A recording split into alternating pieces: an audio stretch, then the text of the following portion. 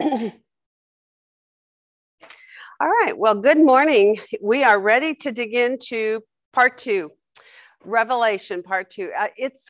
This part is going to be probably one of the most exciting parts for you because it is going to be your first real blush, sort of your first picture of what you're going to be looking at. And for those who've never studied it inductively, I can tell you it's going to be a whole new ball game for you. It's going to be very exciting and you are going to love this. I can tell you myself, even though I've done this several times, every time I go through it again, I learn something new.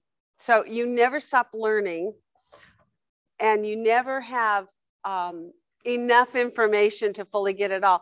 And part of the reason would be why. Why do you think no matter how many times we study the book of Revelation, why is it that we never fully get to that place of feeling like we really understand it all? Yeah, that's so obvious, right, Kristen? It hasn't happened yet. Since it hasn't happened yet, much of what really all of what we're going to be looking at now has not yet happened. And so before that reason, all we can do is take the elements of the text and try to come to interpretation about what they represent. Some of the pieces as we go through are going to be obvious. And the text is actually going to say, this is this. So it's going to give us interpretation within the text itself, as God so often does for us, thankfully, right? There are other things that are left yet kind of out there. And I would say, let me just ask the question.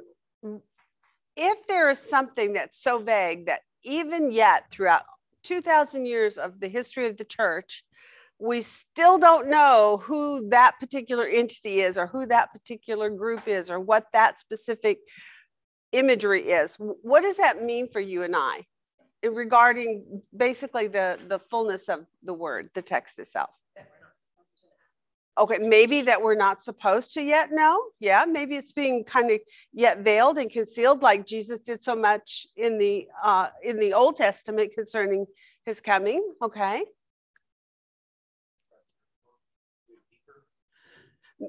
That we need to yet dig deep. Maybe we don't have enough information yet. Maybe it's because we've only studied this much and we need to study this much, right? So because we do know that often the first time through we didn't get it. The second time through we go, oh, I wonder if that's this. And maybe the third time we go, oh, I see, right? Oh, now I get it. So maybe it's just a progressive thing, like precept says, precept upon precept, and it just takes time to get to that place. What else? That by faith, we just need to accept. There you go. There's the third one. And I gotta say, that one to me is probably the most important one as far as for our emotions. If there are things that after you have dug and dug and dug and you are still not sure about it, it doesn't mean that you don't want to keep digging, but it does mean that maybe what you have to do sometimes is let it rest. You have to just trust that, first of all, God said it, so it is, whatever it is, right? And maybe you don't fully grab hold of it yet or fully understand it yet. And others, by the way, will have a million possible choices because that's why so many of these are yet still unknown and there's controversy over them. Well, this picture, it means this. No, it means this. No, it means this, right? And so there's an argument in the commentaries and out there in the among the experts, the so-called experts, right? And sometimes you just end up going with your favorite pastor, whoever, whatever he thinks it is. You go, okay, well, that sounds good to me. But here's what we know is every word that God has written will be fulfilled, right? And our job is to try to dig into this and to find out as much as we can. And the things that we don't fully grab hold of and understand and get a good interpretation on. And when I say a good interpretation, your interpretation should be able to be backed up in other scriptures. You should be able to go to other cross references and find support to what you're saying, right? And if you can't get to that place because you're still struggling with it, then you just have to kind of give yourself a break for a while. After all, it hasn't happened yet. So it isn't like it's past history, it's future. The ones that we can fully grab hold of are for the most part, the things that are in the Old Testament, the things that are written concerning the birthing of the church. We can nail those things down pretty clearly, but this is imagery and it's about a future event that's not yet happened, right? So I'm just give you that as a word of encouragement to say, you know, maybe God doesn't want us to know that yet. Maybe we haven't done enough study yet. For sure we haven't, because we're only in part 2. Or number 3, maybe it's just that you have to let it rest until God gives you fuller understanding so that you can get to that interpretation. Okay. All right. What I want to do though is tell you to begin with, concerning Revelation part 2. This is just a basics that you grab hold in your mind of what you're doing right now. Revelation 2 is a 12-week overview. Does everybody understand what an overview is? Yes? Yeah. Overview. You're looking at things from way up here flying in the sky, and you're looking down. You're getting the big, broad picture, right? That's the purpose. You want to be, while you're doing this part of your homework, you're going to be interrogating the text, asking who, what, why, when, where, and how questions, right? Just like always. You want to see what is clearly stated right now. That's it. You're not going to go into word studies. You're not going to go into cross references. None of that is going to happen in part 2 yet, but it will. And trust me, when it does, you're going to be overwhelmed with all the cross referencing that's going to happen. And it's difficult when you go to cross referencing because then you're into unknown territory, right? Right now in Revelation, we're going to be in what's known to us, but when you go in this cross-reference, it's going to be a challenge. So just enjoy right now these 12 weeks of overview. Remember, that's what you're looking for. You're not going to be coming to interpretations unless they're clearly stated in the text. Okay, there will be a few things, but otherwise, you're not looking to come to interpretation yet. And trust me, as an inductive student, that's the best attitude to have anyway, as you do an overview on any book. Don't try to come to conclusions until you really do all the work that prepares you to look at it properly. We are going to be looking very carefully at the visual details in this part 2. Now, we're not quite there yet. We got a couple more weeks or so, but pretty soon you're going to begin to draw out these chapters. And I think it's over about a 3-week, maybe a 4-week. I can't remember how many weeks it is, but you draw. Those are, I cannot express to you how important.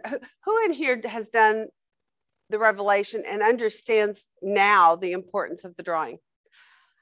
Okay. Can you give us a testimony on that? Why you think that these people should be encouraged? Now when I read even just the first paragraph of the chapters, I already have it in my mind because it is difficult. Yeah. It's also when you, especially like the horns on the head, where are those horns and who has them? And I mean, you really have to dig into the specifics. And even then, most of us miss that. I mean, Katie caught that we had one horn in the wrong place. Yeah. It's just, it gives you an instant picture of what's going on. Yeah. Yes. Okay. So so for you, the importance of doing the drawing is what?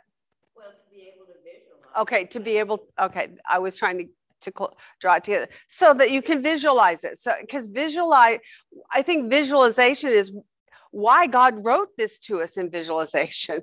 He gave us visualization because there weren't enough words to convey all the truths that are behind the things that are shown to us here, right? And because sometimes a picture is what? Like worth 1,000 words. Exactly. You can say so much more with a visual than you can by writing it all out. And so part of the other thing I think is interesting is God didn't give us all the information as clearly as he, as I think it would have been. In hindsight, it's going to be clear, but right now it's not clear. Why? Because he didn't give us all the details. Why doesn't he give us all the details? I think a lot of it has to do with walk by faith. Know that God said this, and this is what he has said he's going to do. Trust that he's doing it for all the right reasons. He's a loving God. He's a righteous God. He's a God that must judge sin, right? And therefore, you can trust that what he's doing is right, okay? Any other testimonies about why you think the drawing was so important? It's just part of the learning process, and you remember when you take all that time to draw, you're more likely to call it tomorrow. There you go. Okay, excellent. I think that I've only drawn one little thing we did in Revelation 1. Yeah, right. But you really have to slow down. If you're going to have to draw it, you have to understand what you're trying to draw. Even if you can't draw it well, like what is it supposed to be? Kristen, I couldn't have said it better myself. That's exactly right. So this is exactly what they're saying. The purpose for the drawing is to cause your mind to slow down and pay attention to all the details. And once you get it on paper, even then you go back and reread and you go, oh, that's not what that said. And you go back, you erase your picture, redraw I can tell you some of my drawings I drew 3 or 4 or 5 times just because I wanted it to be right, in my thinking. The other thing is once you've done it, it's like locked in there because like what Martha said, it's a process. The process solidifies when you use all those different senses, right? My teacher Kathy is saying yes, because when you use all of your senses, your eyes, your hearing, your seeing, you're physically drawing, and then there's a visualization. All those things contribute to helping you come to a better understanding. And what's going to happen, I think, is a lot of presuppositions that maybe you've been taught from previous classes on this book are going to dissolve. You're going to be able to just put them aside and say, well, that person meant well. I'm not disrespecting them. I'm just saying I can see now that interpretation is incorrect, and I'm willing to let it go, and I'm going to move on. This process of drawing is going to really help you to determine what is actually facts and what is supposition. Oh, he's assuming that, or he's kind of like what happened, remember, in our letters to the churches, where some people had interpretations about different things, and they were drawing things from outside the context of what was going on in that letter, and even historically in that church, and they're drawing something from outside and bringing it in. Well, it means this, right? And they were wrong because it was totally not fitting the context of what you were looking at. So this is going to help you discipline that way. So those of you who hate drawing, just do your best. I know, do your best. It'll be fun. Actually, you're going to love it. We're going to do some show and tell. It'll be a lot of fun. Yeah, please don't do that. That won't help you learn. You know that, right? Okay, let's start now. Let's go in. Let's begin. We're going to begin by setting context again for the book on the whole, because that was your day one's homework this week, right? One of the things that Kay does in the beginning of lesson 1 is she talks you through with some exhortations about what's going on. Basically, she said just what I said. Thank you so much. She has said in here, Revelations was written to encourage you, first and foremost. You do have to remember that. It's really hard to remember that, though. It was actually written to encourage you, not to distress you and not to make you frustrated. So you have to remember that.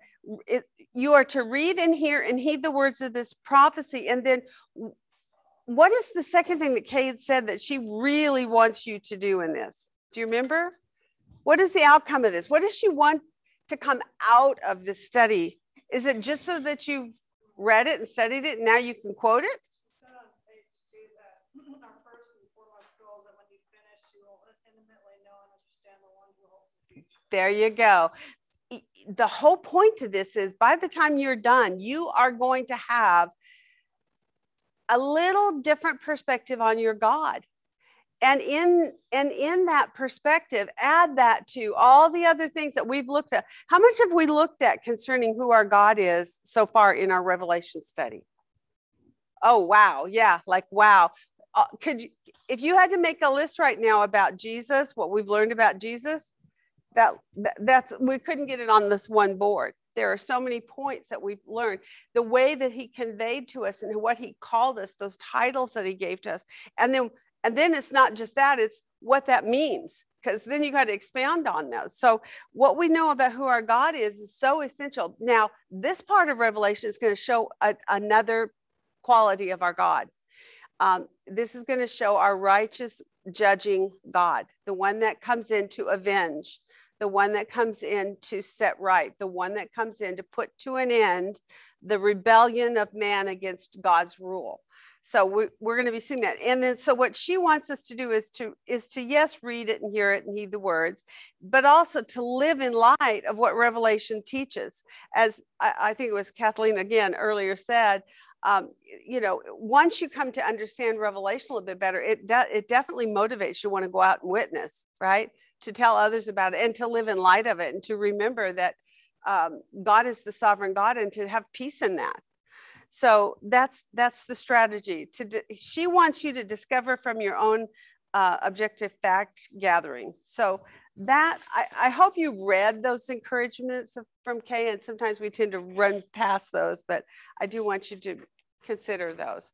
Okay, so let's go back and let's do a quick review on the context. Who is our author? Our author was John. And we see that right away in chapter 1, verse 1. And who were the recipients?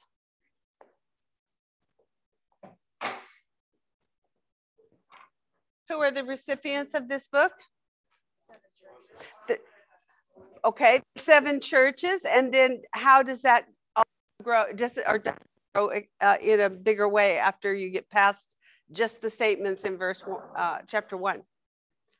It's to us. It's to all the churches through all the ages, throughout every generation, right? Because first of all, those messages to those 7 churches, do they apply only to that church in that generation? No. Oh, I loved this. When we finished our homework last week and we went through, we did a chart on it. What did you learn about, in essence, who are the overcomers?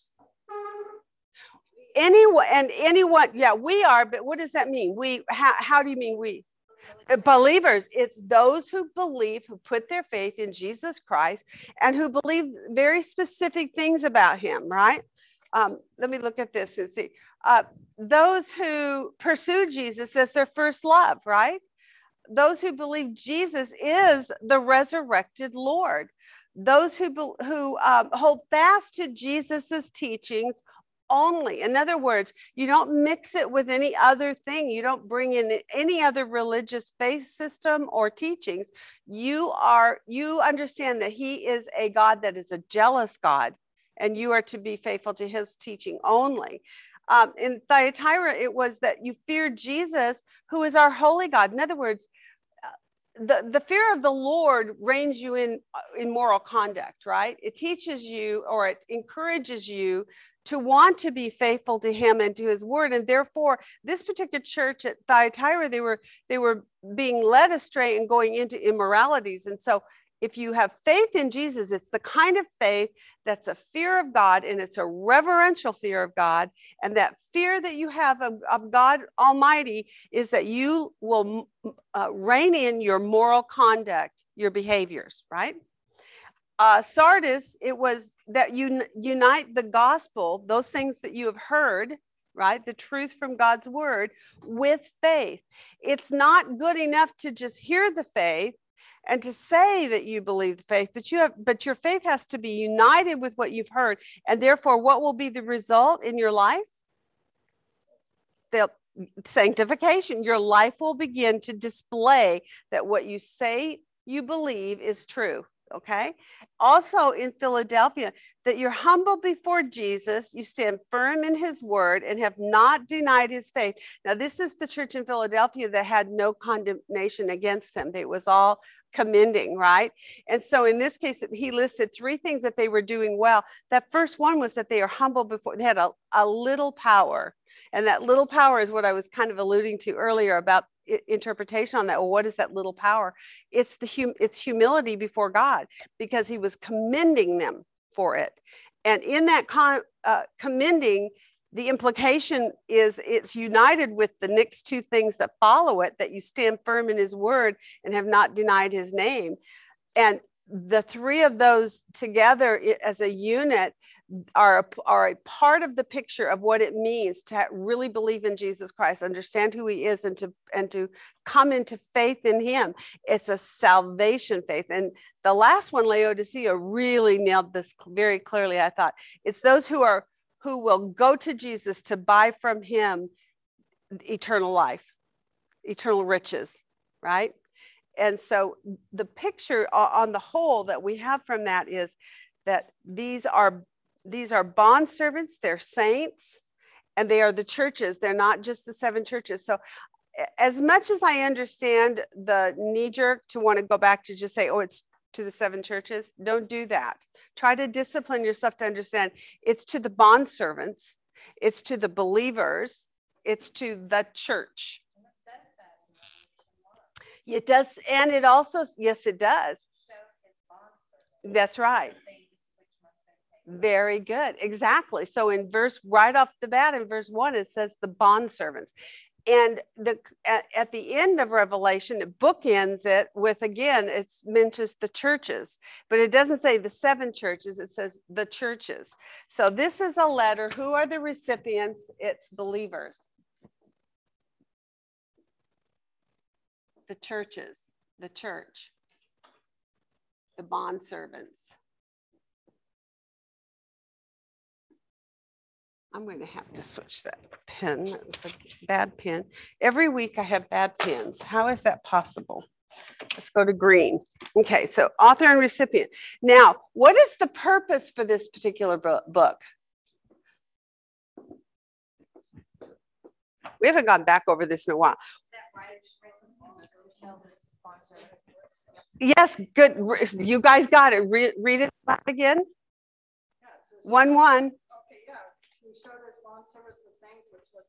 Yes, the purpose of the writing of the book of Revelation is to show the bondservants the things which must soon take place. That's in chapter 1, verse 1, right? Purpose.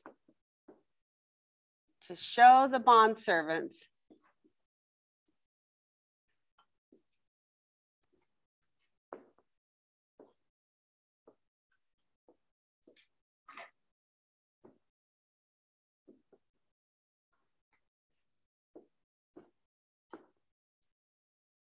Okay, and that's in 1:1, all right? Literary style.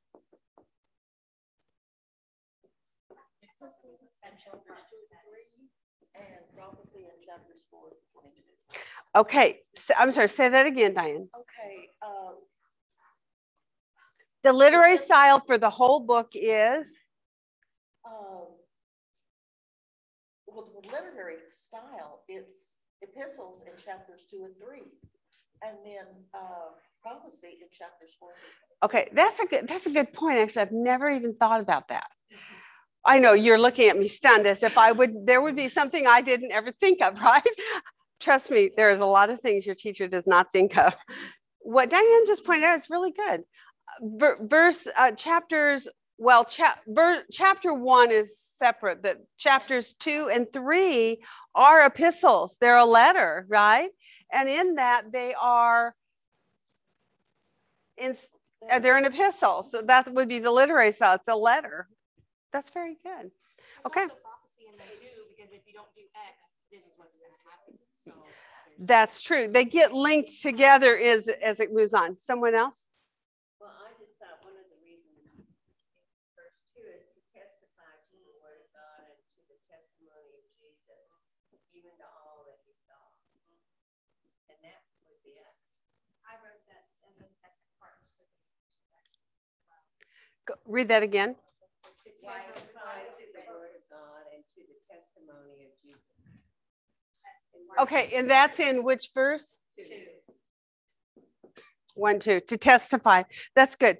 Actually, yes, it is. And to testify, the problem is when you get there, if you divorce 2 from 1, then you're still a little bit vague on everything else that follows. And so I think the crystal clear part is more in 1 than 2, but it is correct. 2, you actually can't divorce any of it from one another for that matter. You got to go on to all of it, quite honestly. Is that correct? So yeah, so the revelation.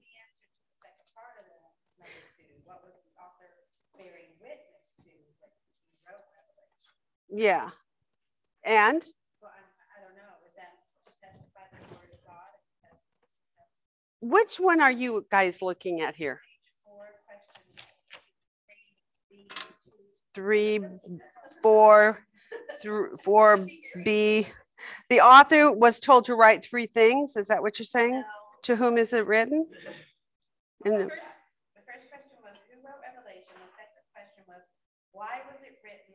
And then there's another question, what was the author bearing witness to when he wrote Revelation? Oh, I see. The author's, okay. And that was the answer that I put for that question, was to testify to the word of God and of Jesus Christ. Okay. And that's really good. What about the fact that who Jesus is? And how is he declared to us in this? He's the Almighty. He's the one who is, who was, who is to come. I mean, really, this could go on and on and on, right? Yeah, you're right. So it isn't the only definitive point, but on the whole, would you say that the purpose in this is to show the bondservants the things which must soon take place? Because what do you see following in chapters really 4 all the way to 22? It's all the stuff that's going to soon take place. And the stuff that precedes it, what is its purpose and function in the book on the whole? What do you think the functionality of looking at the first segment division, which was what? Chapter 1. And what is chapter 1? What is that segment division for us? By the way, I gave you sheets of paper to fill out. Did you notice that? You're welcome. I know we haven't done that in a long time. I used to do that every single class in the old days. But this time I did it because I thought it would be helpful to kind of keep your brain straight as we go through this. It gets garbled up when you've got 11 chapters and you're bouncing around. But in that segment division 1, what is our verse that tells us what our segment division is? Yep. 119, and what does it say there? Therefore write the things which you've seen, and the things which are, and the things which will take place after these things. Okay, so the first thing is the literary style is that. The segment division is 119, and it breaks down into 3 things. That's the book outline. I'm just going to put that on here to shorten what I don't want to write the whole thing out. Okay. So, but your book outline is to write the things which are, or no, the things which you saw, and then the things which are, and then the things which will, right. And in comparison, what segment division is the largest? Yeah, right. The last one, the third one, the things which must soon take place, right? The things which must soon take place. That's your largest segment division. So what does that tell you about the importance of that part of your determining of your author's purpose? When the majority of the information is about the things which must take place and not about all these other things, what is the emphasis? This right here. So this is how you determine what is your most important purpose statement. It would be the things which must soon take place. And he's written these to us to show the bondservants these things. On that first question, who is the author? Wouldn't it be Jesus? All right. Jesus. Actually, how about we do this? It's God. Actually, and it's the Holy Spirit. Yes. Okay. Good call.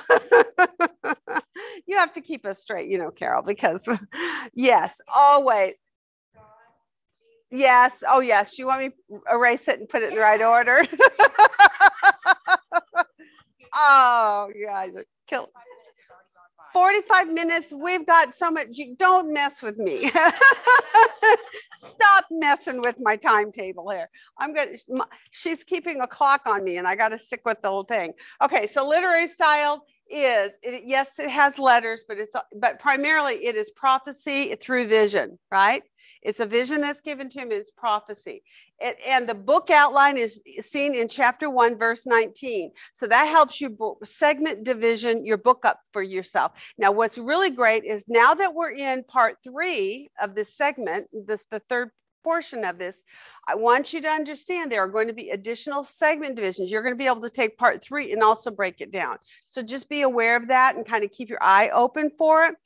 You won't see them right away, so don't freak out. Just take your time. But eventually, there are going to be some segment divisions that you're going to be able to see. They're going to help you greatly to kind of grab hold of what the flow is in this book and why, you know, certain things are put in certain orders and why certain things come up. And, you know, right now it looks like a jumbled mess, but in time it's going to have some semblance of order for us, okay?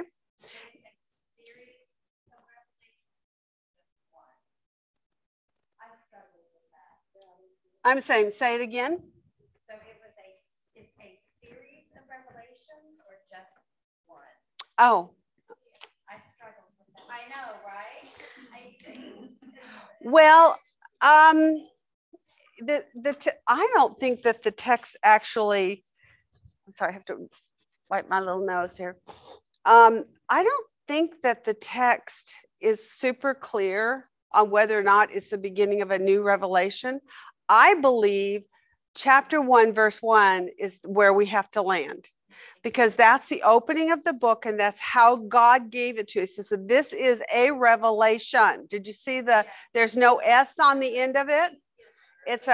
Exactly, which is another one of those pet peeves for me when people call revelations.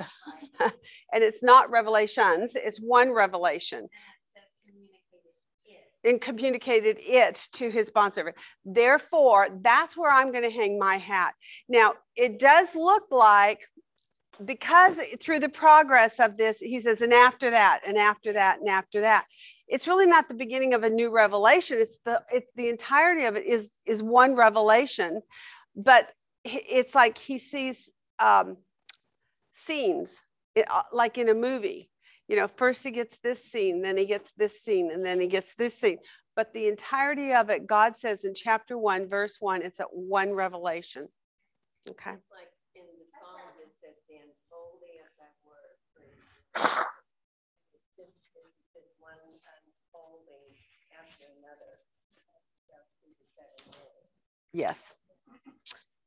Okay. Occasion.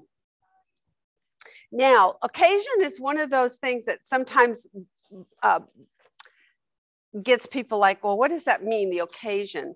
It means, what is it that is the motivator behind God giving this revelation to us? Well, one of the things I saw, and we reiterated over and over when we did chapter 1, was that statement in verse 7 where it says, behold. Do you remember that?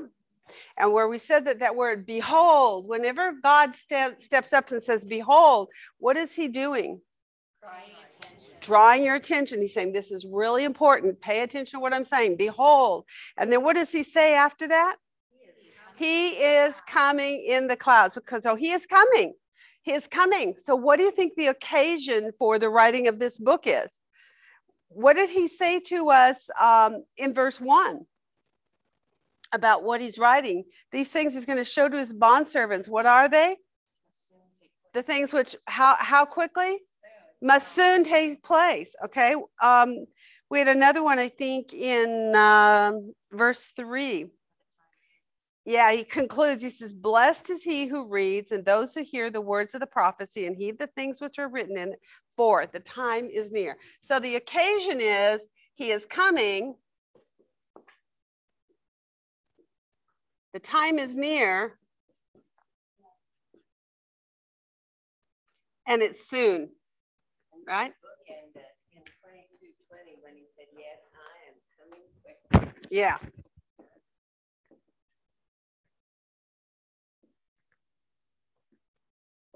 Okay, I lost my clip. Hold on. I gotta get readjusted here. 5 seconds. It fell off my belt buckle for some reason. Okay. All right. Now, all right. So then, okay, that gives, and then there's one more thing we want to address in the context setting. Can you see that? He is coming and the time is near. Now, these are all found in chapter 1. Let me give you the verses so you don't have to strain your eyes. Verse 1, verse 3, and verse 7.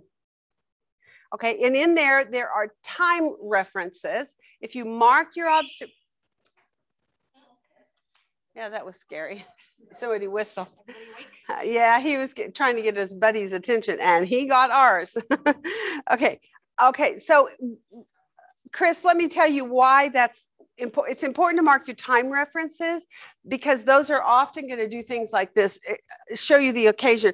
Why is God writing this to us now? Think of all the ages. Throughout all the ages, certainly we've had bits and pieces of some of the same events told to us in ages past, but never in this way, never as decisive and never as systematically, right? It's just laid out. This is going to happen. This is going to happen. This is going to happen. Who is doing that whistle? Oh, it's an alarm. Oh, great. So that'll get your adrenaline going. All right. So because there are time clocks in all 3 of those verses, those might draw your eye. And then what you would look at them to say is this telling us why he's writing this to us now? Okay, good. All right. And what is the promise? There was one last thing she asked us to look at. That you will be blessed. Those who read and hear and heed will be blessed. Okay. Now let's move on to getting the big picture. So we're going to have to do this rapidly. We're going to go chapter by chapter, 1 through 11. And one of the things that we want to do is we want to try to look for big chunky pieces on this. We're not going to go into big detail. So I'm going to show you an example of what I'm saying right here. Chapter 1, it's John saw Jesus. That's what was in chapter 1. Okay, there's a lot more in there, right? But that is in essence what was in there. Did everybody kind of get that on their own worksheet at home? Okay, good. And in 2 and 3, it's letters, right? And it's 2 churches. Wow, that's interesting. It won't stop it. Somebody comes and turns it off. Well, hopefully it won't bother you guys too much. Okay, so now we're already through. We're through the first 3. Done. Aren't you happy? Don't you feel better about our time? Do you feel better, Kristen? Yeah. Okay, we're ready for chapter 4. So flip over in your observation worksheets to chapter 4. We could do those first 3 really fast because we know what those are about. We've been through those thoroughly. We don't need to go back over all that right now. So Revelation 4, what did you see going on in Revelation 4? Yes, and what did you? The thrones and thrones and thrones, exactly. There are thrones everywhere in there. And concerning the throne, does it show an association with anyone in particular? God. And what is God doing? Sitting on the throne. Okay, and where is the throne? In heaven. Okay, so those qualities are all super important. It's God, he's on his throne, and he's in heaven. Now, what does that convey to you and I? Well, first of all, it closes with a great deal of what? What's going on at the end? Worship. All those who are in the heavenly realm, there's a lot more detail in here about people in white garments, people with crowns, right? People who are around that throne. There's all these other imageries that are given to us. And at the close of it, it shows that they are all worshiping God who's on his throne, right? So what message does that in general convey to you? Just we're doing a blush.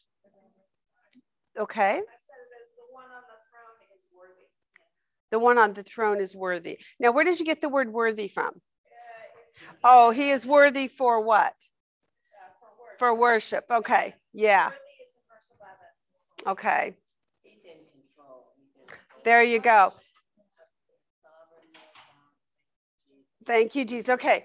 When say it again. The Almighty, and because he's the Almighty and he is sitting on his throne, what does that convey? Sovereignty and power. Tell me, in knowing what we're going ahead into, how does that affect you and I right now up front? Wow, what a relief to know God is sitting on his throne in the heavenly realm. Because in the sitting on that throne tells you there is authority, there is control, there is the almighty power of God himself.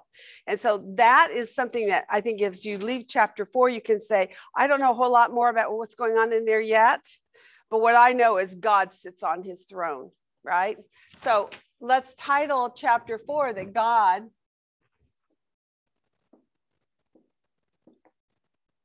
sits on his throne. And you can put in heaven also if you'd like. And the in heaven part is just going to come later for additional help. But anyway, okay.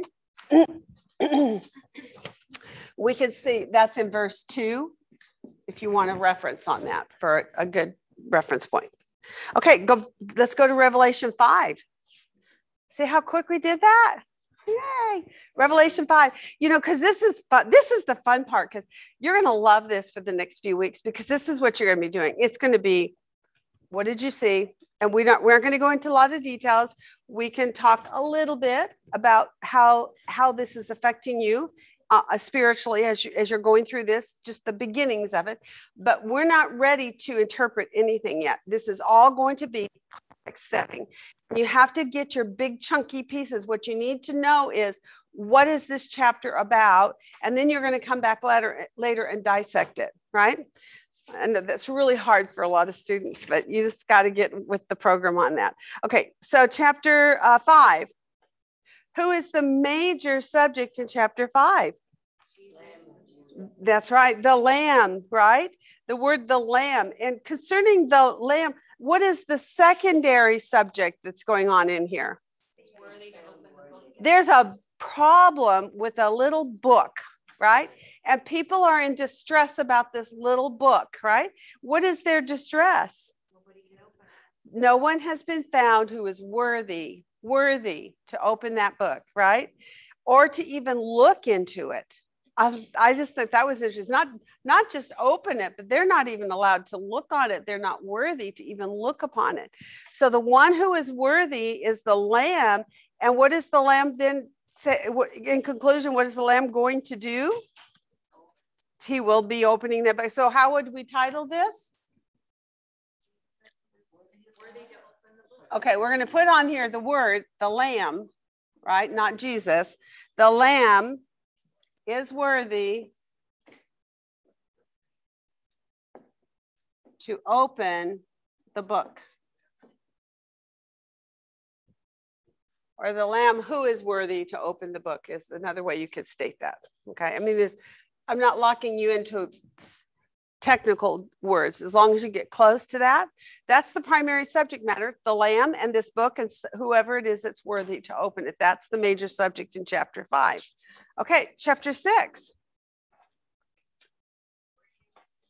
There's a bunch of seals so once we find out in 5 that someone is worthy to open it, now he begins to open it, right? So Jesus is opening. So then the Lamb broke one of the 7 seals. So obviously one of them is the first one, right? Because how do we know that? What does it say in verse 3? The second one. And in verse 5? The third one. In 7? The 4th. And 9? The 5th. And in 12? The 6th. Now, very interesting. How many seals were on that book? There were 7 seals. So what we see is these are 6 seals. And I'm going to put of 7.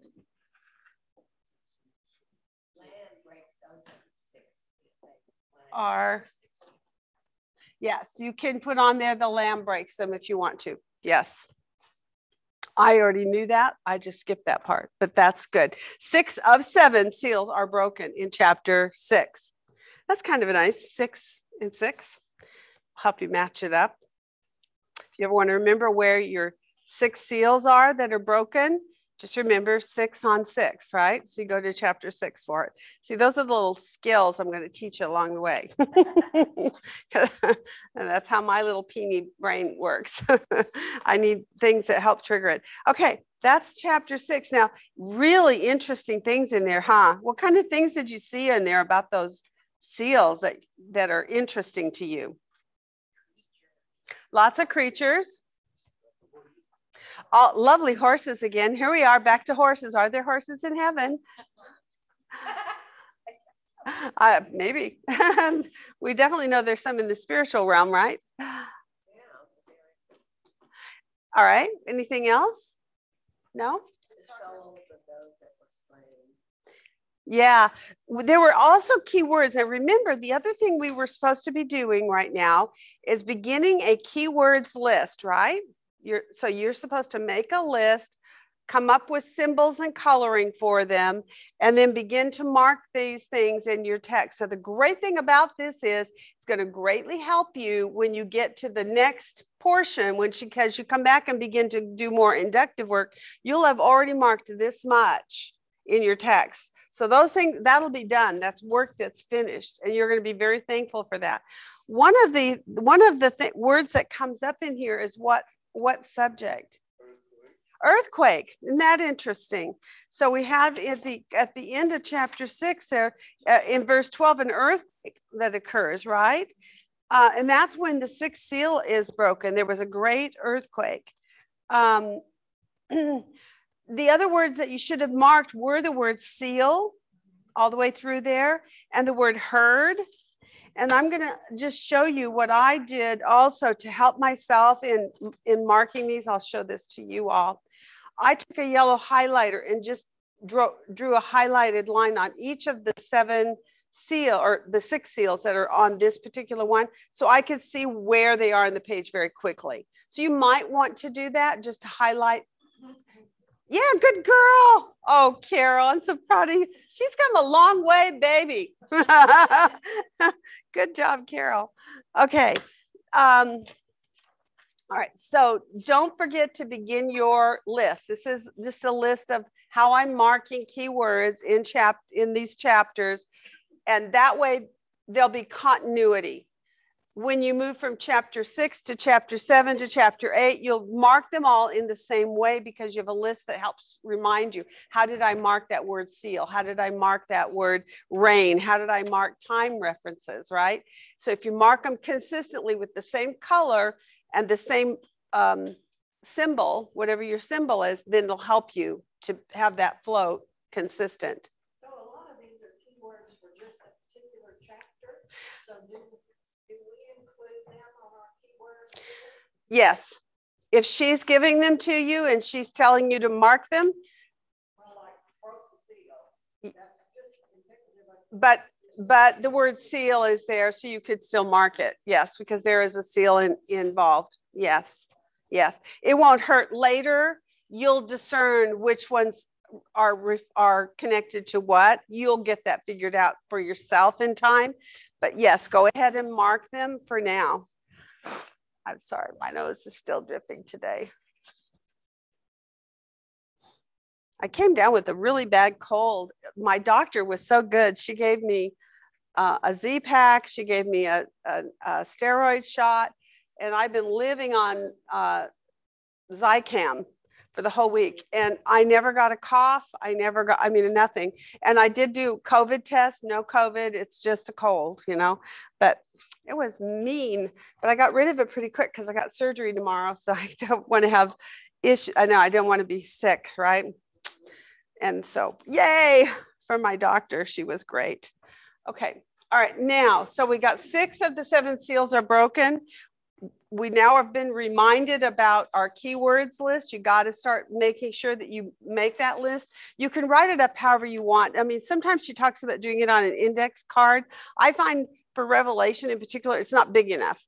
So I just started it on a sheet of paper that's got my 3 holes, and I can put it in and out of my book, and I can move it along as I'm going and move it around wherever I need it. So this is really, really, really important. Don't miss this step, okay? You're going to be so sorry if you don't have that. Okay.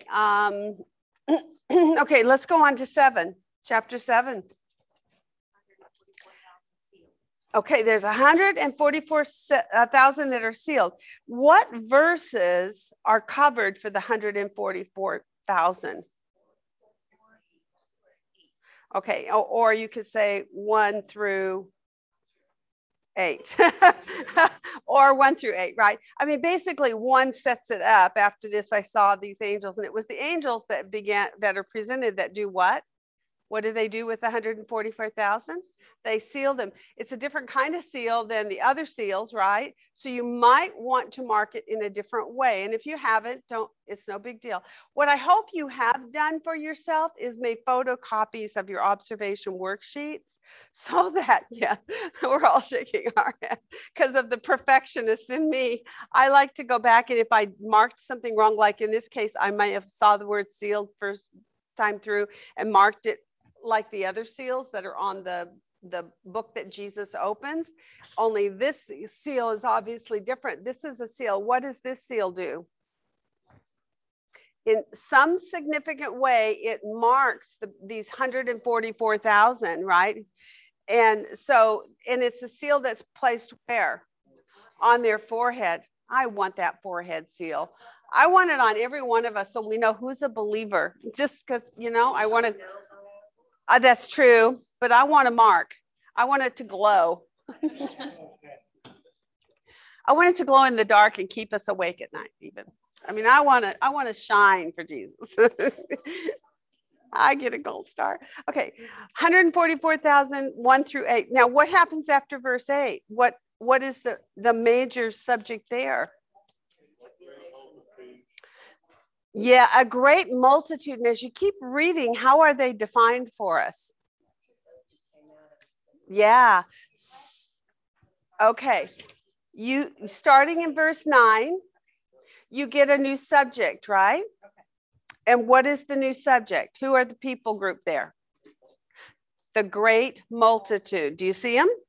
In verse 9, a great multitude. And that multitude, when you get to verse 14, how are they described? Yes. Oh, interesting. These are the ones who have washed their robes. Now, what have we already learned in part 1 about those who have washed their robes with the blood of Jesus? Who are they? They're overcomers. And who is an overcomer? It's a believer, right? So these are the believers who come out of where? The great tribulation. So this is a very good I guess an indicator to define exactly who this people group is, right? So in verses 9 to 17, then you have a new people group, a new subject. So as happens so often in historical books, and this is also history, it's just unfulfilled history, right? The first 8 verses are about one subject, and the last verses are about another subject. So guess what your title is going to do? It's going to have basically 2 subjects in it. So what are our 2 subjects for chapter 7? 144,000 are sealed. Okay. And where are these people? They're on what? On the earth. Did you notice that word earth in those verses? I think it was there, right? Yes. After this, I saw 4 angels standing at the 4 corners of the earth, holding back the winds of earth so that no wind would blow on earth or the sea or on any tree. So where are seas and trees? On the earth. And then he says, and I saw another angel ascending from the rising of the sun, having the seal of the living God. And he cried out with a loud voice to the 4 angels to whom it was granted to harm the earth and the sea, saying, do not harm the earth or the sea or the trees until we have sealed what? The bondservants of our God. Where? on their foreheads. So what I just wanted to point out to you is how often is earth mentioned? So how important do you think it is for you to understand that whoever these people are, where are they located? On the earth. So you might want that in your title just to remind yourself that we're not talking about heavenly something. The reason I point that out is because the next segment, the multitude, where are they? They're before the throne. So they are in heaven. Okay. So we have 144,000 sealed on the earth. And that's our first title. And the second title is, and so that's 1 to 8. Boy, this thing wobbles. I wish it didn't do that. Can you see? Can you lock it down somehow? Oh, maybe. That's pretty good. Thank you. Okay, 144,000. And then the second title is going to be what? Can you say the tribulation saints? That's a conclusion. We are not ready for conclusions yet.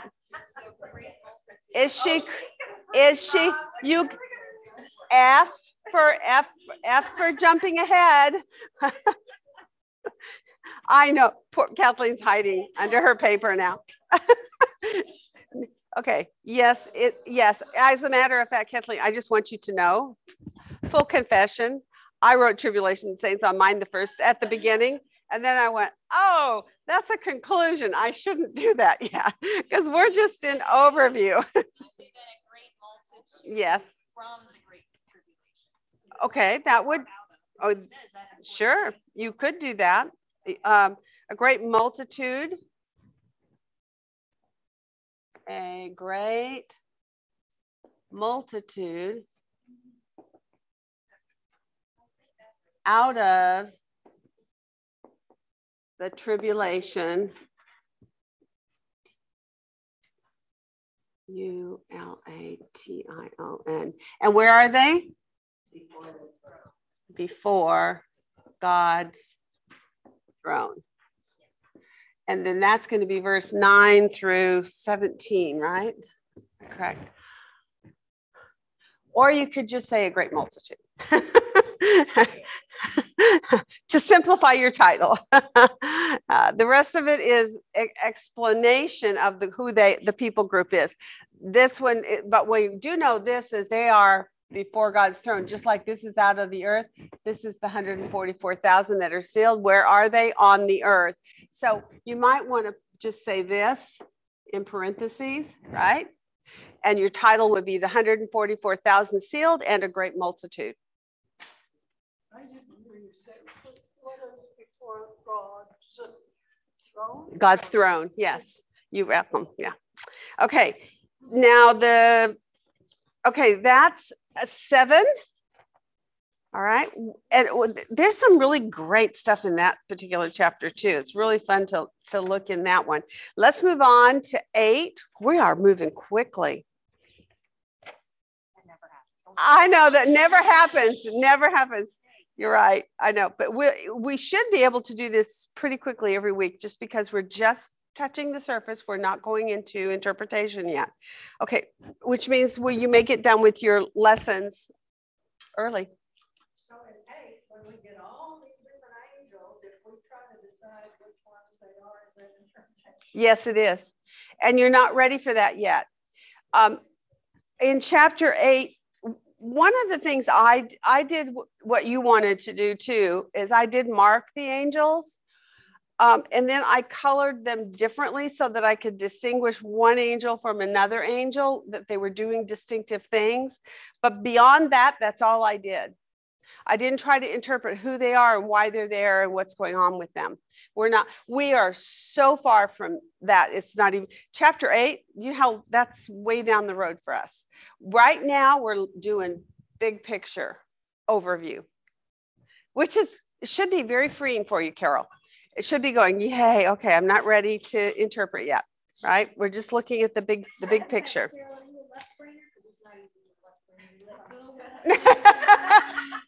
I know.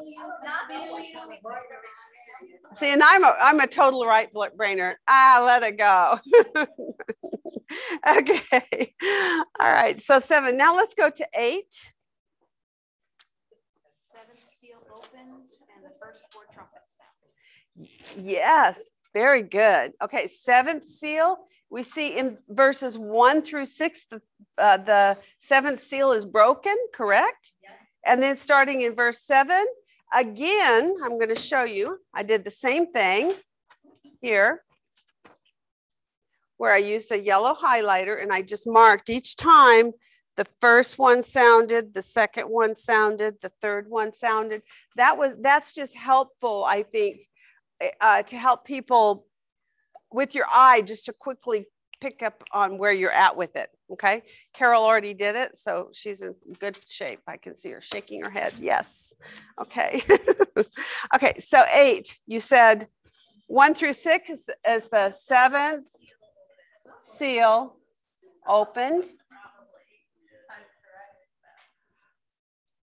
Now that's interesting. Now think about this in perspective to where the 6th seal was. We do know there was a 6th seal. Where was it? Back in chapter 6. So we had a 7 tucked in between, sandwiched between 6 and 8 is this 7. And here it shows us groups of people, right? And specific thing. So what we have to do eventually is go back and figure out, why is that tucked in between those two? Why didn't it just sequentially go from the 6th seal on to the 7th seal? No, instead we got chapter 7 in there. What is that about, right? That should be a big question mark on your page, right? Okay, chapter 8, then the 7th seal is open. That was in 1 to 6. And following it is what? First 4 trumpets sounded. And that is 7 to 13. Now, there are a couple other things, though, that I think are worthy of taking note. What is it that happens when the 7th seal is broken? Silence. Silence in heaven for how long? Half an hour. Now, I don't know that it has to go on your titling. If you like it real streamlined, you can skip this part. But I went ahead and put it on mine for right now, maybe in pencil, just because I thought, what if that's something I need to pay attention to later? And I won't know, right, until I dig in later. Later, I can erase it if it's not significant. But for right now, I do want to put on here silence in heaven. Well, maybe, or it's just a lesson. It's just a lesson in methodology, because as you go through these things, processing, as an inductive student, sometimes you come across things and you're not sure if they're important or not, right? Yes, question? No, I was just going to say that was the biggest thing that stood out for me was the silence. Yeah. Because I'm like, time, it's not usually broken down by hours and stuff. Right. Right. So it's, yeah, and not only that, but look what was before it and after it was all this turmoil and all this noise and all these people and all this activity, and now there's silence. And not only that, but in the beginning, you have talks about the 4 creatures going around. They never stop. Mm-hmm. Saying holy, holy, holy for half an hour. There was silence in heaven. And is it a literal half hour or is it symbolic, right? Okay, silence in heaven for half an hour.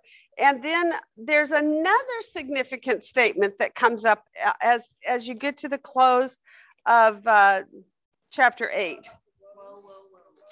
Isn't that interesting? What is there? Woe, woe, woe to those who dwell in the earth, because of the remaining blasts of the trumpet of the 3 angels who are about to sound. Okay, so how many trumpets are left? 3. How many woes are given? 3. Oh, I noticed that. Good job. So what do you think that might mean?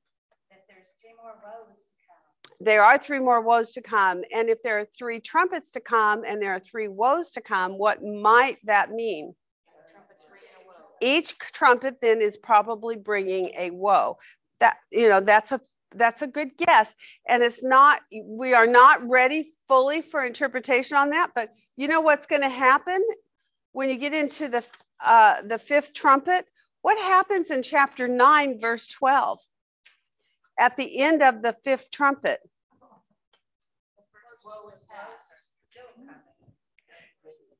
When you go to chapter 9 and you look at verse 12, after the fifth trumpet is sounded, the statement in the text is, the first woe is past. So that means when the fifth trumpet has sounded, that was a woe. Okay, what that means, we'll get there. But for right now, what you now know is the fifth trumpet is a woe, correct? So here's where we're at in 9. We know the fifth trumpet, the first woe is past. Okay, and we are, let's see, let me grab my other pen. Let's see, what color was I using? Purple.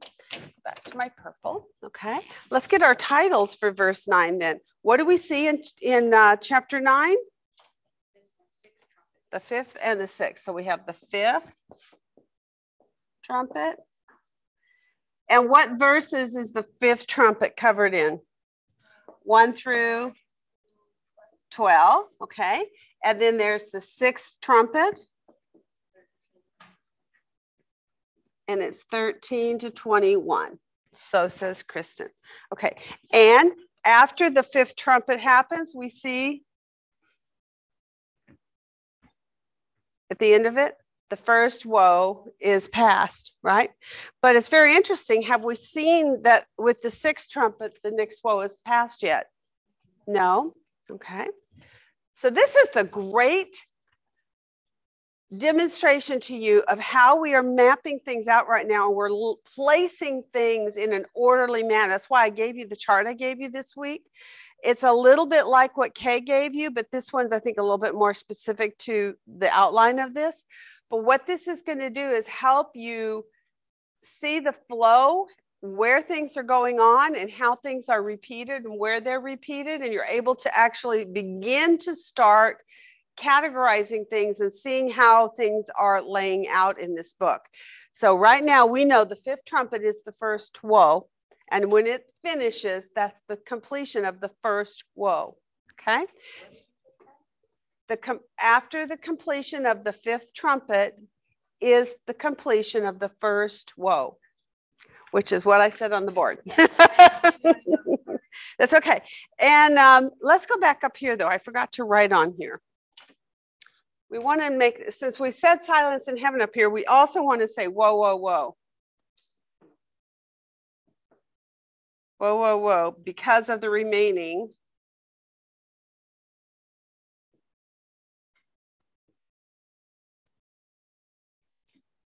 three trumpets. That's said in verse 13, okay? So if you get that on your chart, what you're going to see, silence in heaven, whoa, whoa, whoa, because of the remaining three trumpets. The fifth trumpet sounds, and at the close of it, it says the first woe is past. Okay, pretty cool. Already starting to get really quiet in here because people are starting to go, this is cool. This is really cool. I like this, right? I'm liking this Revelation part too. Okay, 9, let's go into 10. Again, we take a detour off of our trumpets for some reason. We know there are 7 trumpets, and yet we hit the 6th trumpet, and now we see again a little pause. And who do we see in the Revelation 10? Who are the major people, and what are the major subjects? There's an angel. What kind of an angel? A strong angel, okay? He's a strong angel. Where does he come from? Out of heaven. And it says that there's also something else that's very interesting to me in verse 3. Cried out with a loud voice. And when he cried out, Lion roars. yes, so he does. And then what happens with the thunder? Peals of thunder utter their voices. Isn't that interesting? So thunder utters its voice. And then what is the voice that he had heard from heaven say about that thunder that utters his voice? Don't worry about it. Seal it up. Don't write about it. Do not write. Seal up the things which the 7 peals of thunder have spoken, and do not write them. Ooh, that's not fair. That's really not fair, God. What does that tell you about the information that John got that we are not privy to? We're not privy to it. There's something else that was said, and apparently it may have been something that God just did not want us to know yet. He wants to withhold it for, why? Because he's mean? Because he doesn't like us? He doesn't want us to know everything? Because of his perfect timing. That's exactly right. He has to keep things back sometimes, just like he did about who Jesus was in the beginning. The Old Testament prophets didn't fully comprehend who he was, and the apostles even that walked with Jesus weren't fully, their eyes weren't fully open until after the cross. There wasn't full conviction of their faith in Jesus as the Savior until after the cross and after the resurrection. Why? They may have tried to stop it. So God withheld some things. There were some things that were held back until the fullness of time came when the Son of Man was glorified. And then God began to, through his prophets, write the rest of the information that we needed, that he gave us more insight on. Here's another one of those little insights about how God works with you and I. He gives us what we need when we need it. And things that we are not ready for that may be detrimental even to God's plan or may not be beneficial for us to know. He says, don't write, seal it up, right? Well, in the gospel, it said Jesus was always saying, my time is not yet come. Yes.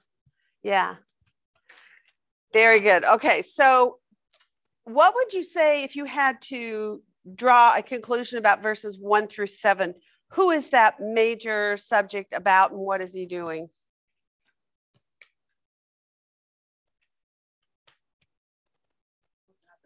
It's about the strong angel. And concerning the strong angel, what is the other qualifier? That little book that he's holding, right? So we see then there's a strong angel.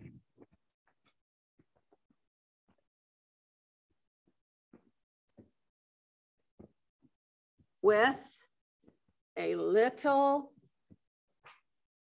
book. I like that. That's so cute. A little book. It just sounds like a little child's book that you're going to read. But you wonder why it's called a little book, and you wonder what in the world is that little book. Well, the next half of this chapter gives you some clues about that. When you went on to the rest of it after verse 7, who comes to be the major subject there? John. And concerning John, what's going on with him? Yeah, he's told to eat the book, right? And then after he eats that book, what's he told to do? And very interesting, I don't know if you noticed it, but did you see the word must in that verse? And they said to me, you must prophesy again. And I noticed the word again too, and I'm like, that's interesting. Concerning many peoples and nations and tongues and kings. So if you have to title verses 8 through 11, what would you say? John, right? It's about John. And what about him? Yep, he's told to eat the book, the little book. I just put book because I wanted to shorten my words, the little book. And then do what? And prophesy. So what does that tell you if he's going to eat the book? And I think it's really interesting, all the descriptions in there. How did it taste to him when he ate it? It was sweet. Sweet as honey. Sweet as honey. Yeah.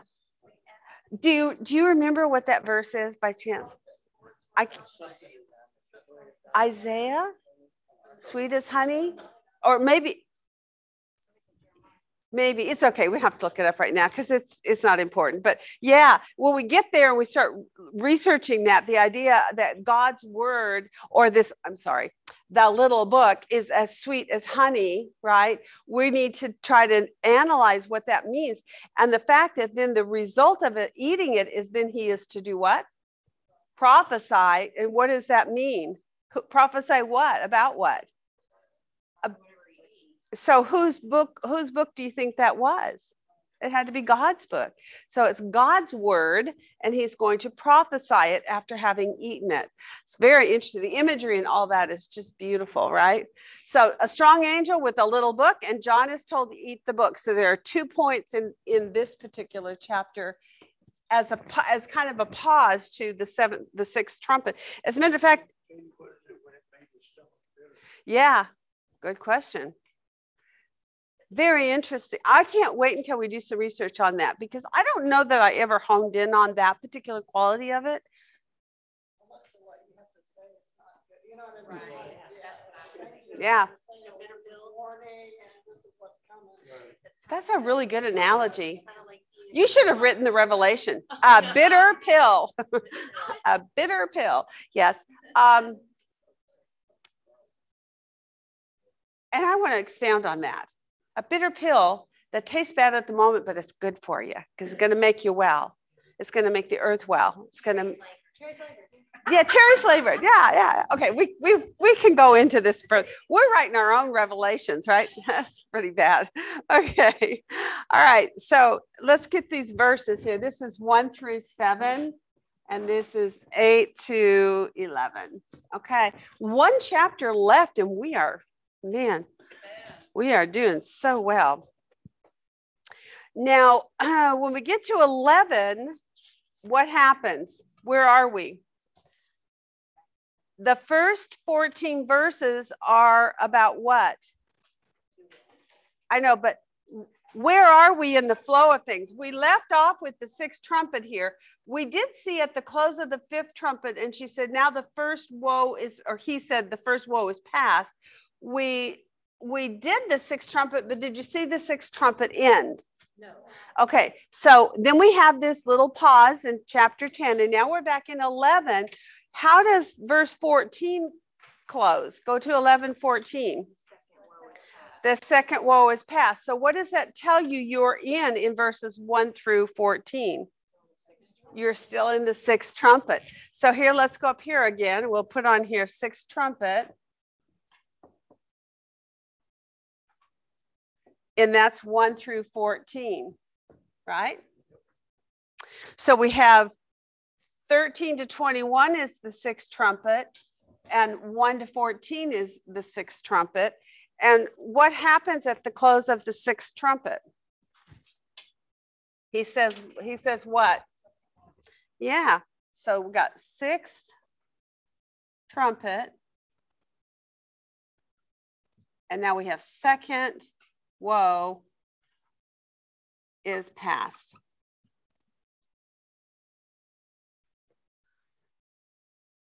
Very cool, huh? Just seeing how this is laying out in the progression. So now what you absolutely know, if you hadn't totally picked up on it before, here it says, whoa, whoa, whoa, because of the remaining 3 trumpets. The 5th trumpet finishes and it says, first woe is past. 6th trumpet finishes, it says, second woe is past. What does that tell you about the 7th trumpet? It's which woe? The 3rd woe. Very good. We're really laying out a lot already, right?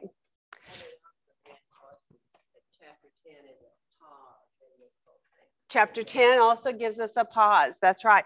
Just like we also saw over here in 7. So 7 and 10 were both pauses. Okay, 6th trumpet. Now we have 7th trumpet, right? Happens in verse 15. Am I correct? Okay. It sounded. and it's 15 to 19, all the way to the end. And any other major events that you see? What is it that he opens? I mean, we don't see the conclusion again of the seventh, do we? Okay, so what does that tell you we're going to probably do? It's going to come up later. In one of the next chapters that you guys are going to be doing this week in your homework, you're going to find a picking up to finish this seventh trumpet, because it's going on. It has to go on, just like the sixth trumpet went here and it picked back up in chapter 11 to finish out, right? The seventh trumpet begins here, but we haven't seen the end of it. It doesn't give us a conclusion, right? And so we're waiting to see where that's going to come up. And we don't know which chapter yet, because we have to go on and look at chapter 12 and 13 and 14 and 15. Okay. Verse 17, I think, is pretty important. Okay, good.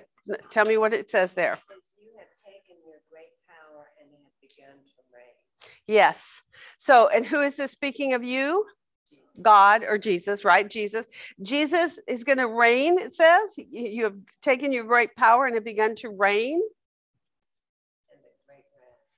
And your great wrath came.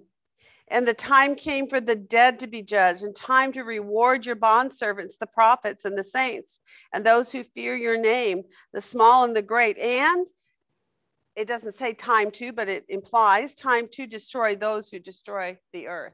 So it looks like we have a list there of things that are occurring at this point through the sounding of the seventh trumpet.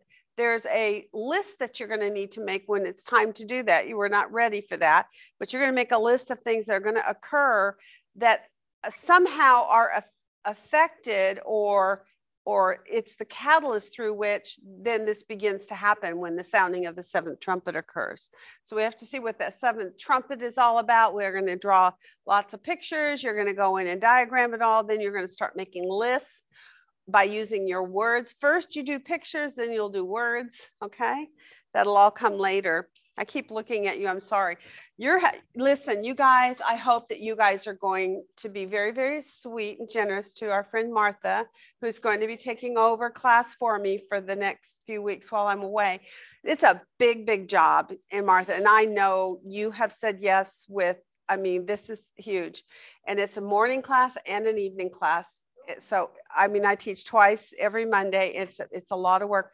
I signed up for the job knowing it. And I've been doing this for years and years. So for me, it's easy because, no, it's not really super easy, but it's easier than it will be for you because it's going to be, but thank you, Martha, so much for taking this on for us. Yes, we appreciate you already. We appreciate you. Okay. And as you can see, having gone through today's lesson, super easy.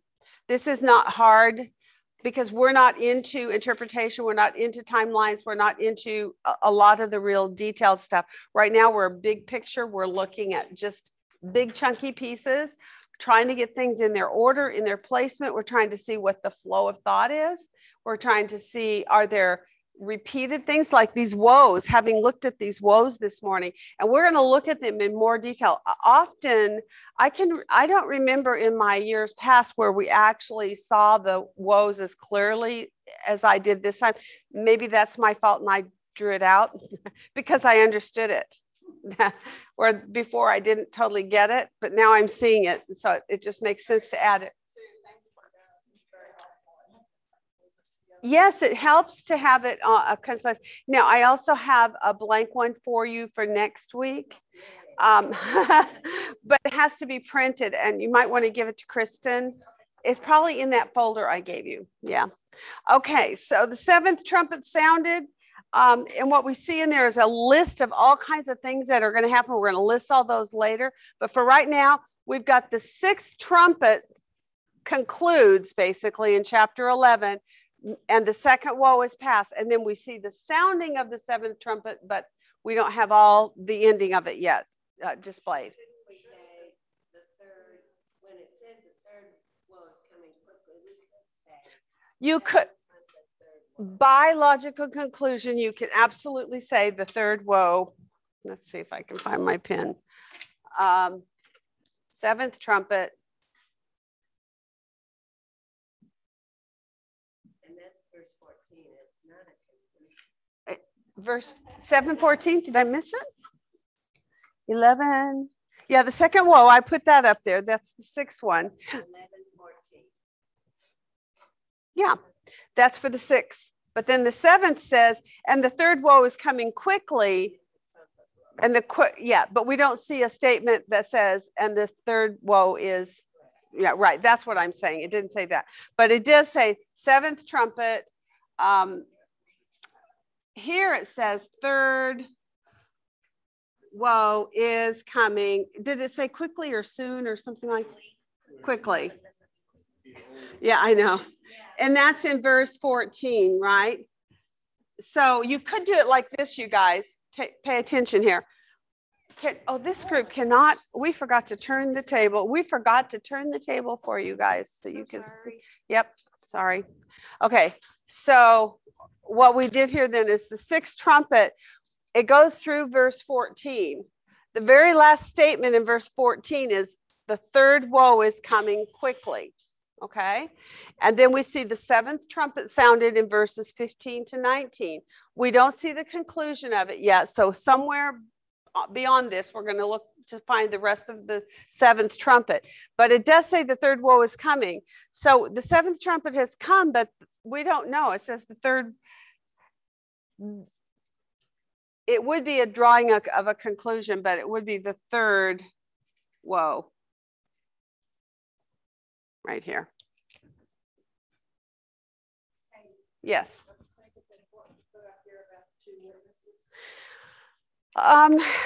Okay, what chapter are we in now? Okay, we're in. Okay, you know what? I almost went there myself. Now let me help you walk through why you wouldn't necessarily want to add that in right here, because it is the two witnesses are the events that are happening when? In the sixth trumpet. So the sixth trumpet is the two witnesses. So by simply listening to sixth trumpet, you've already covered them. They're a part of the sixth trumpet. So it's the details of the sixth trumpet, which we're not into yet. We're just looking for major events. The major event is in chapter 11, 1 through 14 is the finishing of the sixth trumpet. Because by virtue of that, you would have to go back to chapter 9, verses 13 to 21, 9, 13 to 21. And in there you see plagues. You see mankind is killed by 3 plagues, fire and smoke and brimstone. The rest of mankind not killed by these plagues. It talks about people not repenting. You also see horsemen coming out, 200 million of them, right? That is also all the sixth trumpet. So there's these horsemen, there's these plagues, and then in 11, there's these 2 witnesses. That's all part of the sixth trumpet. So those are details about the sixth trumpet, and we don't want to go into those yet. Does that make sense? Yes. Does that? If you wanted to go back and find out information about the 2 witnesses, you wouldn't want them in your title? No, because not in the major title, because the title, all we're looking for is the major event. What is the major event right now? The trumpet sounding. We're going to look at what happens when the trumpet sounds later. Right now, we're just looking to see what's the major event. The trumpet sounded. Okay, and all those details will be looked at later. Carol, I think that if you think about it, when you read like the whole chapter outlines, that your title would be that the sixth, trumpet sound, and then you would break it down. Right. Right. Because that's just, the 2 witnesses are just one event. I mean, there's all the other events that came in chapter 9 yet before it also. Okay. I know we are literally, we are finished. Let me look in here and see what else I might have forgotten to talk about. You know what I want to do? One of the things I do want to do, although I have no worry about any of you guys in this group, but just for the sake of, I guess, training up the household of faith. Kay was talking about keeping the unity of the Spirit, right? Until we all come to the unity of faith. In Ephesians chapter 4, there's a whole passage in there about the necessity and the need for the body of Christ to stay in unity with one another, not to become angry over disputes about silly things, right? In study, would you say on the whole, as you've studied in previous times, the book of Revelation, have there been disputes that are really angry and not pleasant about interpretations on things? I think it's this. No, I think it's that. No? Wow. Okay, you all have not done it enough. That's all I got to say.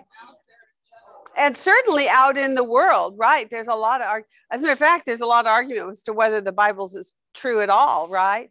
Well, anyway, Kay just starts the week's study, this week's study in day one's homework. She mentions chapter 4. So not this time, but in a previous study, I went into the Living Bible, which I don't usually do, the New Living Translation. It's a paraphrase, but it's written in really common language, which makes it easy to understand. I just want to read you some excerpts from that, verses 1 through 5, and then I'm going to jump to verses 11 to 16. So let me just read this for you, because I think it really does a good job about talking about keeping the unity of the Spirit of our unity of faith. Okay, it says in verse 4 of Ephesians 4, therefore I, a prisoner for serving the Lord, beg you to lead a life worthy of your calling. For you have been called by God. Always be humble and gentle. Be patient with one another, making allowance for each other's faults because of your love.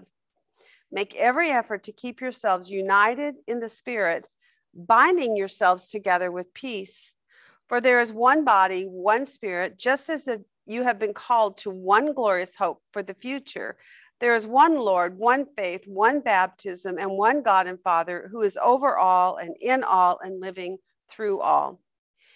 Then I'm going to jump down to verse 11. Now, these are the gifts Christ has given to the church: the apostles, the prophets, the evangelists, and the pastors and teachers. Their responsibility is to equip God's people to do his work and to build up the church, the body of Christ. This will continue until we all come to such unity in our faith and knowledge of God's Son that we will be mature in the Lord, measuring up to the full and complete standard of Christ.